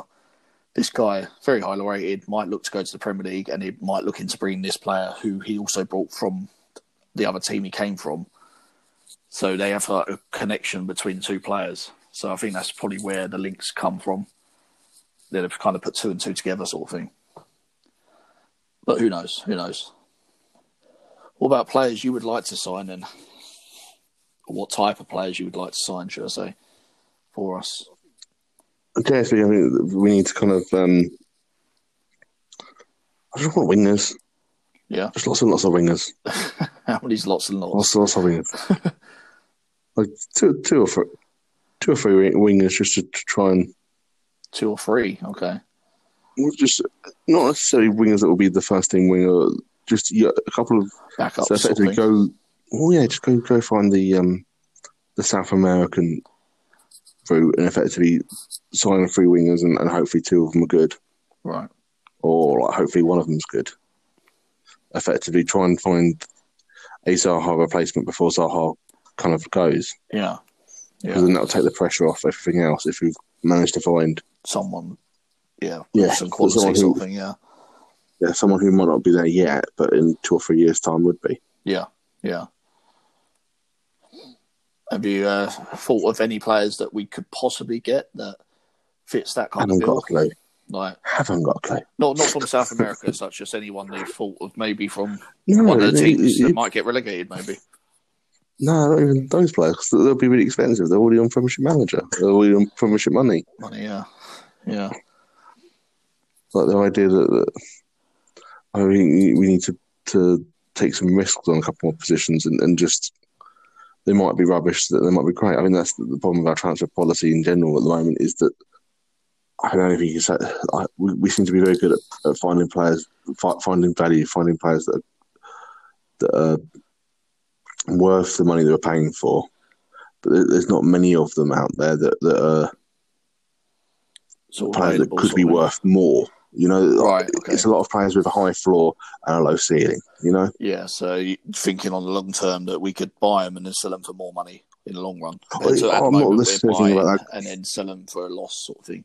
No, it's not even that. It's just we were buying and using them, but then we're finding value by doing that. That's not necessarily Right. a bad thing in itself. What I'm saying is it would be nice to have some fun with some players and have, because this idea at the moment that's going around that you're going to buy these players and then sell them for a higher price. Every club's doing that at the moment. Yeah. Yeah. I've got a feeling that some clubs are going to get unstuck with that. Yeah. Well, that's a lot of strategy transfer wise, just to make not quick money, but to actually try and bring the money in instead of being able to sell. I have no interest in Palace buying and selling and making money from selling. Yeah. I want us to buy and use. Well, this is the thing. The only way we're going to progress is by buying and use, and you want to keep that player. If that player is now worth 50 million quid and you bought him for £10 million, you're clearly doing something right, and you should hopefully be on the up. You would hope anyway, wouldn't you? And if you got 2 or 3 players, the thing is often when you do things like that, it's very hard to keep it going. Yeah. Like effectively, you have teams like Southampton that had a good couple of teams, and then Liverpool at the moment. Well, yeah, but you know what I mean? Like, they had a good couple of years and stuff, and now effectively they're in a position the same as us, really. Yeah. For a while, they were the example on how to be run, and now they're kind of. Who knows how and what's going on with Southampton nowadays? To be honest, it's a strange one, really. I think they've still got some very good players there. I think that's the thing. It's just they haven't got the same as what they had 2 years ago when they was on a bit of a roll. They was doing quite well, And there's a couple of players I would take from them. I'll take Vestergaard from, and I'll probably take Redmond as a backup. But Redmond was supposed to take the first team of Mark. Come on. I mean, I suppose if we're keeping Townsend, he would definitely replace Townsend. I'll put him way above Townsend. I wouldn't say way above, but I'll replace him above. He would definitely play above Townsend. I wouldn't say way above, but he'd be above. Way above. He would be above Townsend, but he wouldn't be way above. It's harsh on Townsend. Just. What do you mean? He's a good winger. No, I definitely think he's a good winner, Redmond. He's got pace as well, which is, I think, the big thing for us at the moment. We've got 2 players in our team with a bit of pace, and they're Zaha and Jeff Schlupp. And, well, see, Jeff, he likes to pick up an injury here and there. And, well, who knows if or when, we are going to sell. Generally speaking, if he was ever going to go, he'd have gone by now. That's the way I look at it. You think he's there now until his contract runs out, and then see what happens. See what happens there. He's still got 3 years on that anyway, hasn't he? So I can take him until he's 30, sort of thing. Yeah. But effectively, I don't think that if a dream move comes in, he'll take it. But I can't see it is. If any of the big clubs wanted him, they would have got him by now. Yeah. And with how the kind of financial things are going elsewhere, I don't think anyone would want to stump up that kind of money for a player. Yeah. Well, it depends if they can actually afford to stump up the money now with the whole COVID situation as well. Yeah. He's got a new little baby as well, hasn't he? So he's now got 2 kids to look after as well. So he either moves this summer in the middle of a sort of pandemic, even though hopefully it's all slowing down, or stays for another couple of years and then see where it leaves him after the contract. So I don't think that there's anyone going to come in from him. I think that if it was going to happen, it would have happened a couple of seasons ago, and it's not. Right. So I don't think that any of the big clubs have the faith that he's going to. Not unless he does something silly where he scores 20 goals in a season. Yeah, I think it's hard to playing with a team like Palace that doesn't create a lot of chances, though. He's got 9 goals this year in I think 20 appearances, which is a goal every 2 games. For a team that doesn't create a lot is pretty high. No, I'm not saying he's not good. What I'm saying is that effectively if they wanted him, they would have done it by now. Yeah. It's not like anything's happened in the last year to change the position. Yeah. You can't say that he's that much better of a player than he was 2 years ago or 3 years ago. Yeah. Yeah. He has sort of reached up. I think the only thing is maybe he is able to up his level at another team. I'm not sure, but he seems to reach that level with us. Sort of thing. That they've had the opportunities to make the offers and to go for him, and they've chosen not to. Yeah, yeah. It's going to be a big summer, isn't it? That's the thing. A big summer for us, like because he's our main asset. So, and we're already going to be chopping and changing as it is, isn't we? So, I just can't see there being anyone who would have changed their opinion on him and think actually he's worth a punt now. I mean, if say someone does take a punt and who would take a punt? Seriously though, no, I'm just thinking like transfer wise now. If someone takes a punt and we do sell him to him, say it's £50 million, you know, I mean I know we want a lot more, but say it's £50 million. Who do you think winger wise we should go out there for and try and buy to replace him? I'm thinking, but I still don't think who would spend that on him. No. I'm just saying if it happened. No, but just seriously, Mark, think about it. Who would? I suppose PSG might, but because I know Poch is a big admirer. From doing that last year? Well, I know Pochettino's a big admirer of Zaha. How do you know that? Well, what quotes have you said? I haven't got the quotes like now, but I know he's spoken about him in previous interviews after games, like when he was Tottenham manager. So I know he likes him. Whether or not he likes to buy him, or if that's just he likes him as a player, he likes the way he plays, I don't know. But obviously PSG are obviously unlimited funds near enough. They could easily do that, but I was thinking done it last year or the year before. I'm just saying if someone did go for him and we did sell, have you got any ideas who you would like to see us try and maybe go for to replace? I still don't think that there's anyone out there that will want to spend the money. Effectively, the only way it would happen is if it was a cut price deal. The only thing that would have worried me is if Everton got into Europe. Yeah. That would be the only one of all. Maybe he would go to Everton because Everton have money to burn effectively. Yeah. But they need to pay, obviously, the money to get the players in, wouldn't they? That's the thing. Because they need more of a squad than what they have at the moment. Well, I think it's not necessarily that. It's just the fact is that I think he would go there under any other circumstances of them getting into Europe. Yeah. Because he wants to play European football. Like, I'm pretty sure we probably know that he'd like to play in European football. And obviously, there's only a certain amount of teams that actually do that every year. But it's whoever's willing to come in for him, really. But yeah, not sure. So I can't see there being a club that would want to spend that kind of money on him. So I think we're stuck in the same position we were last year and the year before. Yeah. I don't think anything's changed. Okay. Any other transfer talk you want to talk about? We've covered it, really, man. We've covered it. So should we end it here then? Yeah, let's end it here. Cool. All right. That has been For the Love of Palace. I've been Mark. It's been Chris. And thank you for listening, hopefully, and share the podcast with whoever, if you are listening. And have a good night. See you later. That's good. Bye.